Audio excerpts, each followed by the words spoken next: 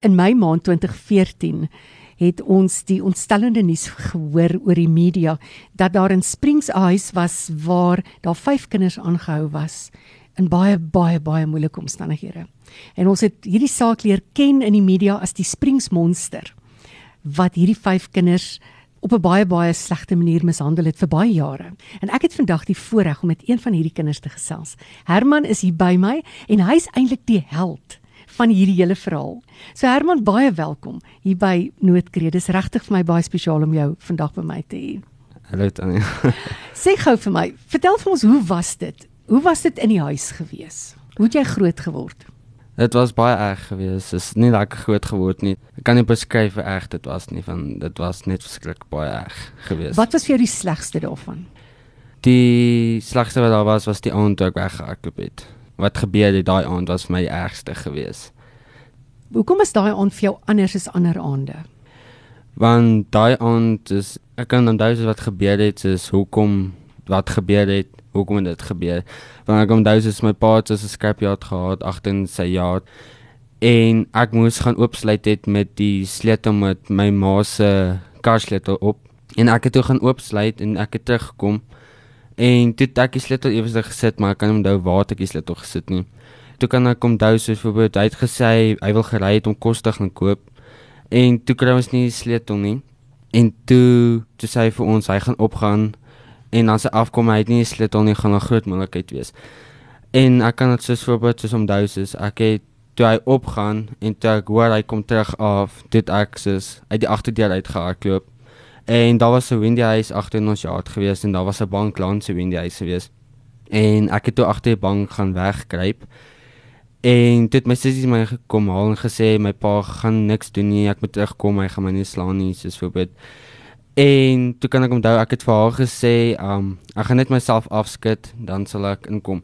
Ek kan onthou toe sy omdraai en wegkyk en dit is toe ek besluit ek gaan oor die muur spring. En toe ek oor die muur gespring het, toe het sy my teruggetrek en toe ek soos oor die muur klim, toe het ek op my maag, was my maag gekrap geweest met die muur wat my gekrap het. En toe ek oor die muur was, toe hardloop ek na die bure se deur toe, glasdeur. En ek het geskree en ek het geklop teen die deur en niemand het uitgekom nie en toe het ek begin harder geskree en harder geklop aan die deur. Ek kan onthou, toe kom die hondjie en toe begin hy vir my te blaaf. En dit was toe die oom na my toe gekom het en gevra het wat fout en dit is toe hy my in die huis ingevat het. En ek kan soos voorbeeld onthou, toe ek in die huis ingegaan het, toe het ek by die dogter gaan sit in die kamer onder 'n kombers. En sy het my gevra wat het gebeur en sulke goed. Ek onthou nog toe ek nog op haar gesit onder die kombers, toe het sy dink haar boyfriend gebel en vir haar boyfriend gesê iets van wat gebeur het en dit. Ek kan nie reg onthou wat sy vir hom gesê het nie. Maar toe kan ek onthou my maat wil my kom haal het en toe wil ek nie gaan nie. En dit my sussie kom my probeer my te kom haal, toe wil ek ook nie gaan nie. En toe hoor ek my pa se stem en toe ek my pa se stem hoor, dit is toe ek dadelik opgespring het en geloop het. En ek kan nog soos voorbeeld onthou, toe hy my kom haal het, toe ek nog in hulle kombuis gestap het, was daar, ek dink daar was 'n pad en dan in die middel was 'n tafel gewees en nog 'n kant waar ek geloop het. Ek het aan die regterkant geloop en my pa het aan die linkerkant geloop. Ek onthou toe ons nog voor ons by die tafel geloop het hy my agter teen die kop geklap. Ek kan onthou wat hy vir die oom gesê het nie, maar toe hy het niets met die oom gesê en toe ons by die voordeur uitgaan, toe hardloop ek weer. En toe het hy my gevang en toe hy my gevang het, toe klim hy met my oor die muur. En toe kan ek onthou soos voorbeeld, toe ons ingaan by die deur, toe het hy my nog by die deur ingegooi en die deur toegemaak.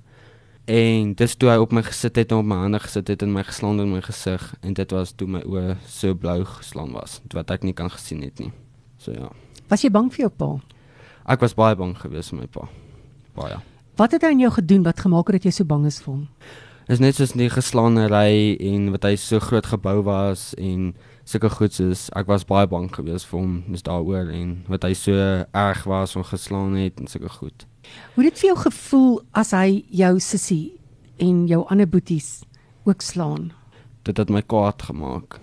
Dit is my hartseer geweest en ek het kwaad geraak en sulke goed, maar ek kan niks gedoen het nie want ek was bang geweest vir hom. So op daai oomblik kan ek niks gedoen het nie. Waar was jou ma geweest? Sy was ook daar gewees, daar as dit gebeur het. Sy was ook partykeer soos geslaan gewees. As ons geslaan was, sy ook partykeer geslaan, maar my ma kan niks gedoen het nie, want as sy iets gedoen het, sal my pa haar ook geslaan het. So ja.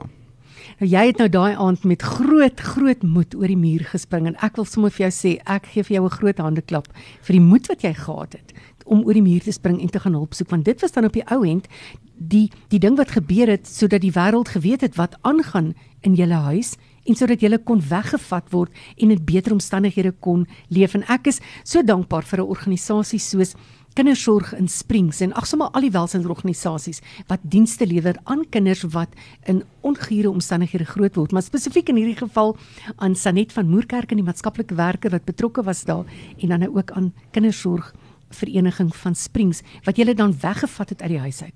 Maar hoe het jy gevoel toe hulle jou nou wegvat van jou ma en pa? Was jy bly? Hoe was dit vir jou gewees?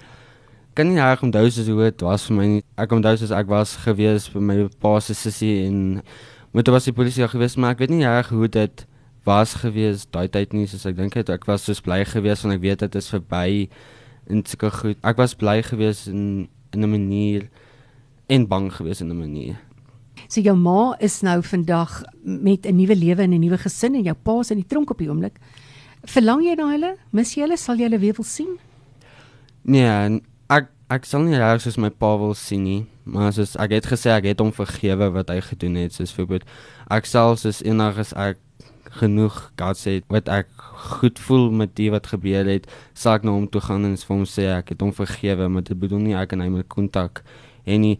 My ma het ons, ek en sy praat partykeer, maar ons praat nie reg meer so baie nie, want sy was nie soos reg vir my soos die ma gewees, soos sy moes gewees het nie, maar soos ek sal nie soos voorbeeld sê ek sal by elke dag by hulle gaan kuier of iets is nie, maar ek sal by hulle kuier, maar nie soos elke dag nie. Maar jou storie het 'n goeie einde, want nadat jy weg is uit hierdie Springs monsterhuis, soos wat ons die hele huis leer ken het jy betrokke geraak, het jy by verskeie familielede gebly en toe op die ou end by die maatskaplike werker gebly wat jou nou wettiglik aangeneem het.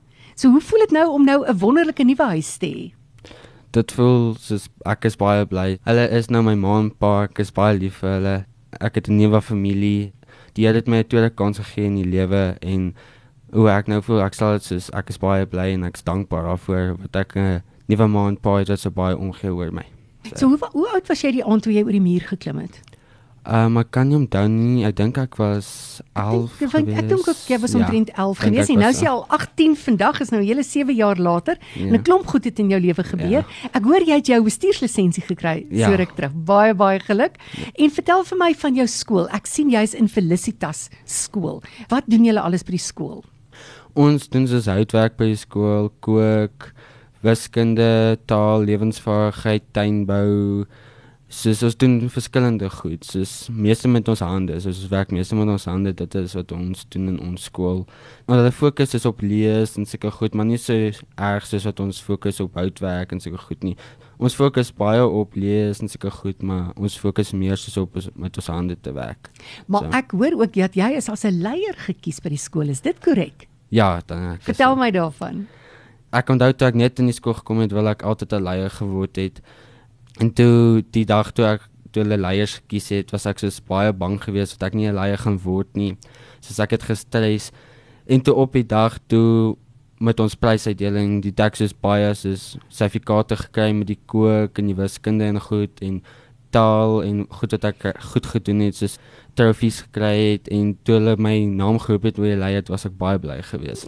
Dis wonderlik. Herman, dis vir my so lekker om met jou te gesels vandag en ek kan myself nie indink hoe moeilik jou situasie was toe jy nog by jou ouers was nie.